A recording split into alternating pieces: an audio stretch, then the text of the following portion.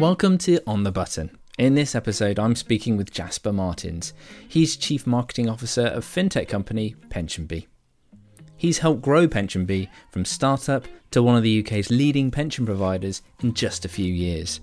I talked to him about that journey, how videos played a part, and the importance of measuring effectiveness and using it to scale in the right direction.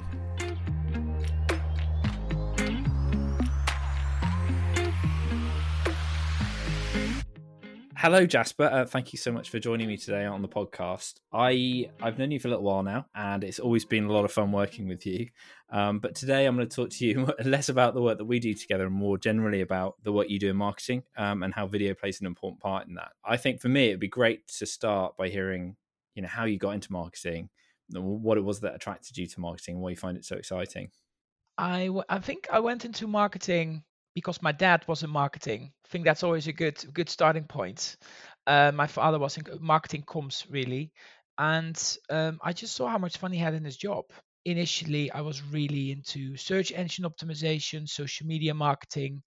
And I think later on, I started to get a real taste of what kind of like the bigger marketing picture could look like when you are building a brand, and you can't just rely on optimizing your keywords. But actually, you start thinking about brand advertising, billboard advertising, television advertising, and how that actually has an influence on your whole marketing mix. I think that element of it, once I saw that, I got really interested in looking at the overall marketing mix.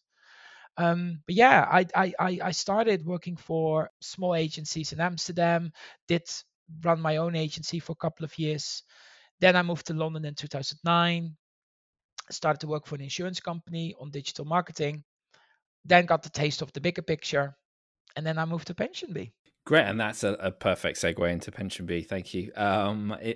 Obviously, you talked there about how a big part of marketing is building a brand. Now, not many people get the opportunity to literally build a brand from nothing.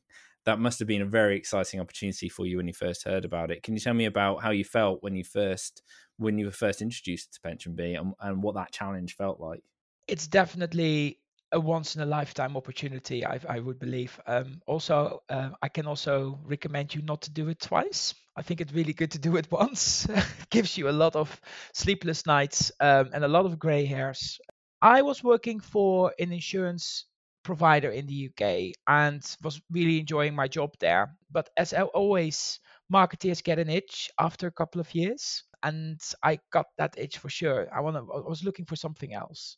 Then I was introduced to Romy, one of the co-founders at PensionBee.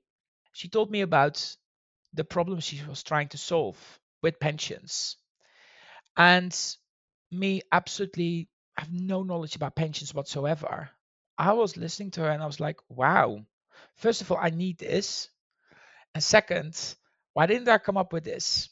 That's always a very good start. So when you get that combination, you feel as a marketer you can really make a difference because you're trying to solve a problem for consumers in our case. Two, you are marketing a product that people actually want. So it's all about making sure that you acquire the right kind of customer and reach those customers with the right message, and you activate them and they will become a customer. So if you've got that, and you're also being hired as the first marketeer, because I was employee number two at the time, you kind of like, wow, let's bring this on. What's the worst that could happen?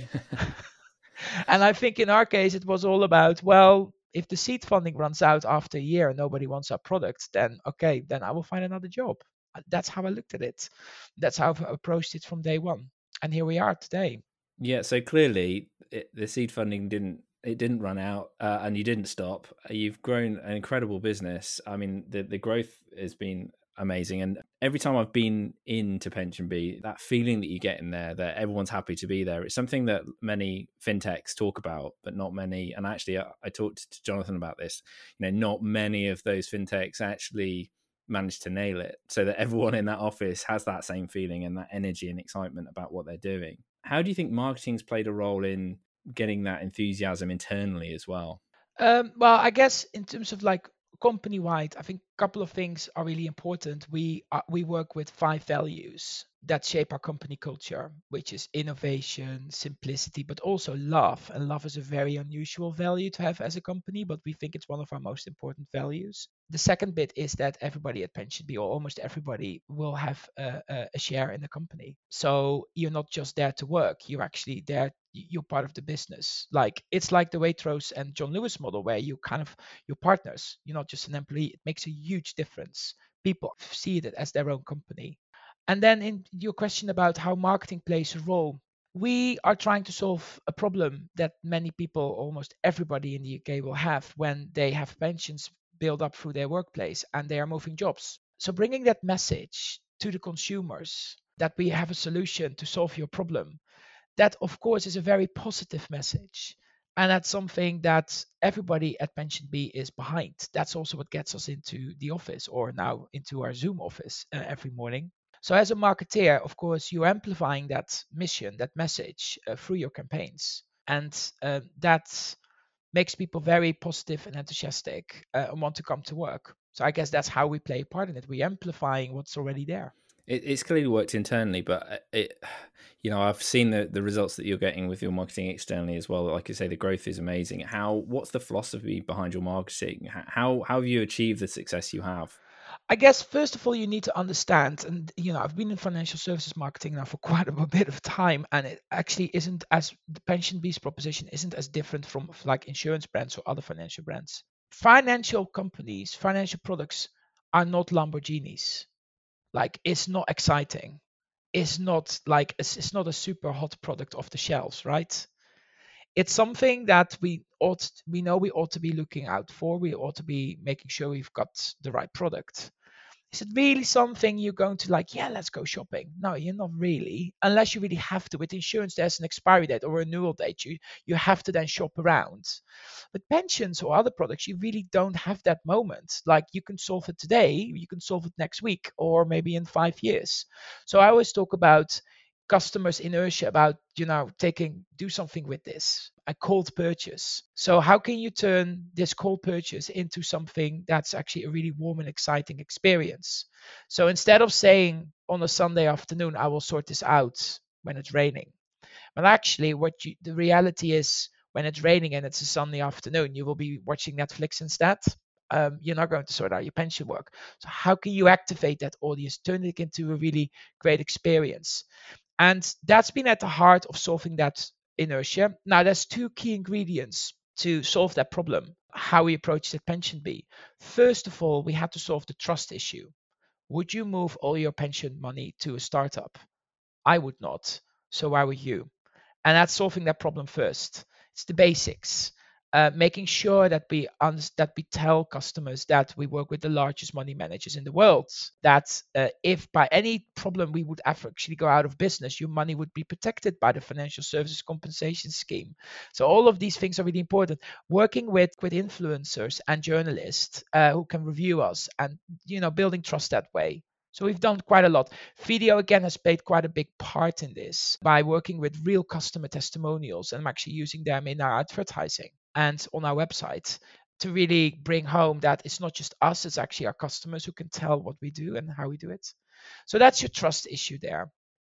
And I think the second thing, which becomes more prominent after that, is how does PensionBee make you feel as a consumer? In our case, we give you a sense of relief. You're finally on top of your pension mess, making your pension confident.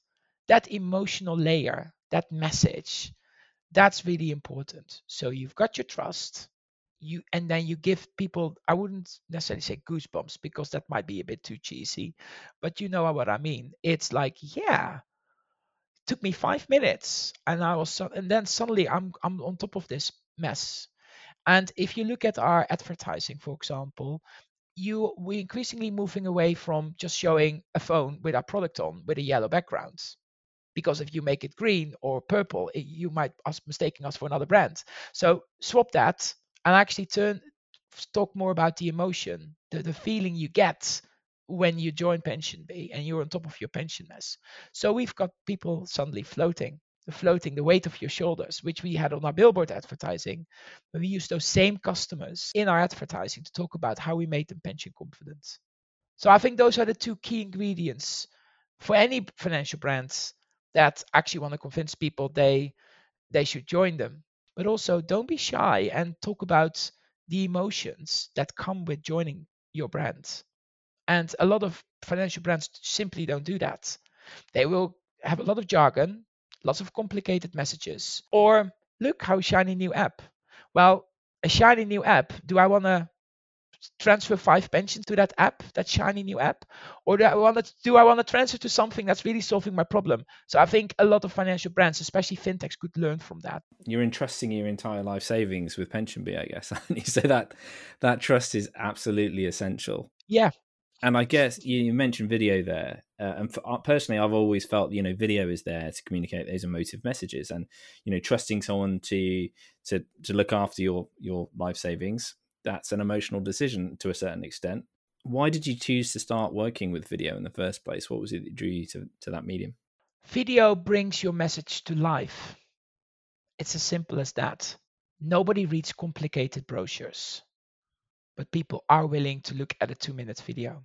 And I think that is what we saw from the start. The second reason why we used video is a customer testimonial is often a sentence on a Trustpilot review page, which is useful.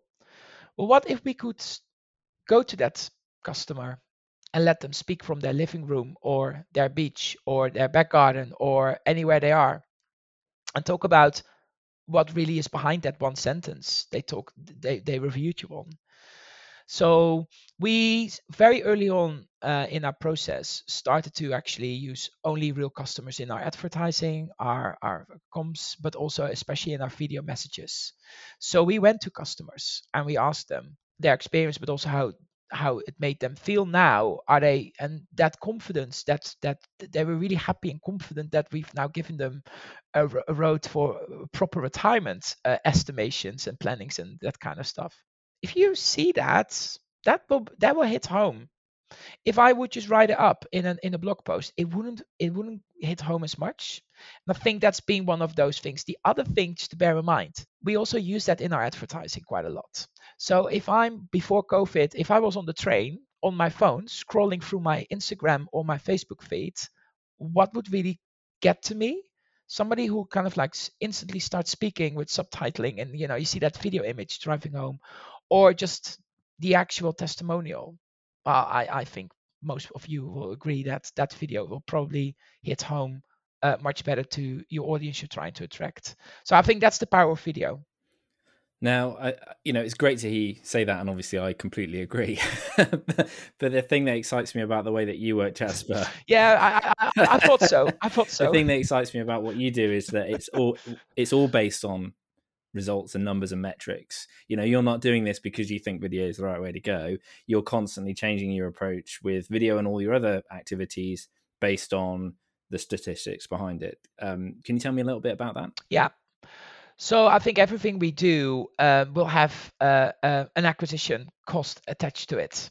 People who still split performance channels and brand channels into different buckets and treat them differently, I think they should really look at what's around today and how you can measure your results. Yes, I have performance and brand channels, but I do treat them the same in terms of how I measure them. So I can put an acquisition cost on my TV's activity. I can know exactly how much it costs to acquire a customer through our TV ads. Now, one of the ways we do that is we measure the first 5 minutes after we've aired a TV ad, how many app downloads we get, how many people visit our website, minus the usual UTM tracking for performance channels. So we know that, and that's from a cookie basis, and not just from when somebody actually fully signs up, but from the first visit that hits our website, for example. Even if they then actually sign up next week, we still know it's that person. Because we do it that way, we know what TV channel works for us, at what time of the day, and what's creative. So we've got 7 different TV ads. Talk about the use of video.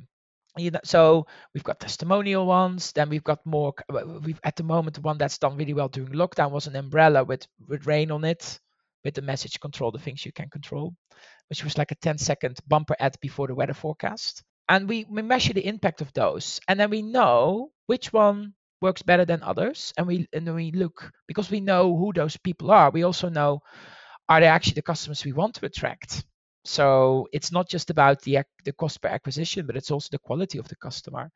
So that's how we measure the impact of video, and it has helped us really to understand what creators work well to attract the audience, or what messaging. I think that's really important. We do the same approach on Facebook, for example, and Instagram, and some other more performance-based channels where the tracking is much easier. And sometimes we really go, press the reset button and introduce a whole new approach. Of course, still within our brand positioning, but different, and see, will this actually make a meaningful difference? That's just two examples of how we would measure that. I seem to remember at the beginning you were kind of using online to pilot different customer stories, for example, to see which work best before you moved them into other places. Can you tell me a little bit more about the work that you've done with online, especially around the customer advocacy piece? We talked about trust as one of your first key ingredients to build your brand. So adding customer testimonials from real customers to our website, that was like really important. So if you go to pensionbee.com today, you can still see them, and we're still refreshing them. That was like the first time we really used them. And then as a result, and I think that was also part of the brief, we went from just using them on the website. We actually started to look at them as in like, how could we turn them into some acquisition ads for Facebook, Instagram, and really started to test like which message, which emotion, I think like which note were we hitting with customers with some of these testimonials on some of our performance ads. And you can just quickly rejig them and then use them and see which one actually has a really good click-through rate, conversion, etc., etc. But also the kind of customer we attracted. So I think that was kind of the second stage where we started to take that into more small-scale performance-based channels to test them. We've also increasingly used those to convince people who started the process. So they saw maybe an ad and they started to sign up in retargeting on YouTube, for example. So, when you have started the sign up process, but you haven't got your pension paperwork at hand, we do ask for quite some things to sign up.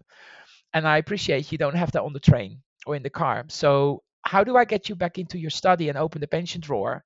It's retargeting you on your tablet or your phone with customer testimonials or with some video, other video content to convince you, hey, go back to your study, go back to your pension drawer. Just do this now. Activate, trying to activate you.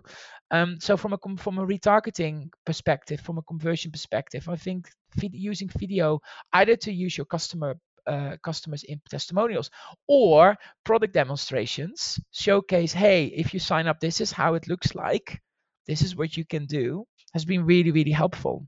It sounds like you're using video the whole way through the funnel, even the content with Faith Archer, that's kind of thought leadership type content as well. So you're cementing it the whole way through. And the other thing that I found interesting was the way that you were, producing different customer stories that kind of represented the diversity of your audience. Am I right in saying that you found that different people responded in different ways to those different stories?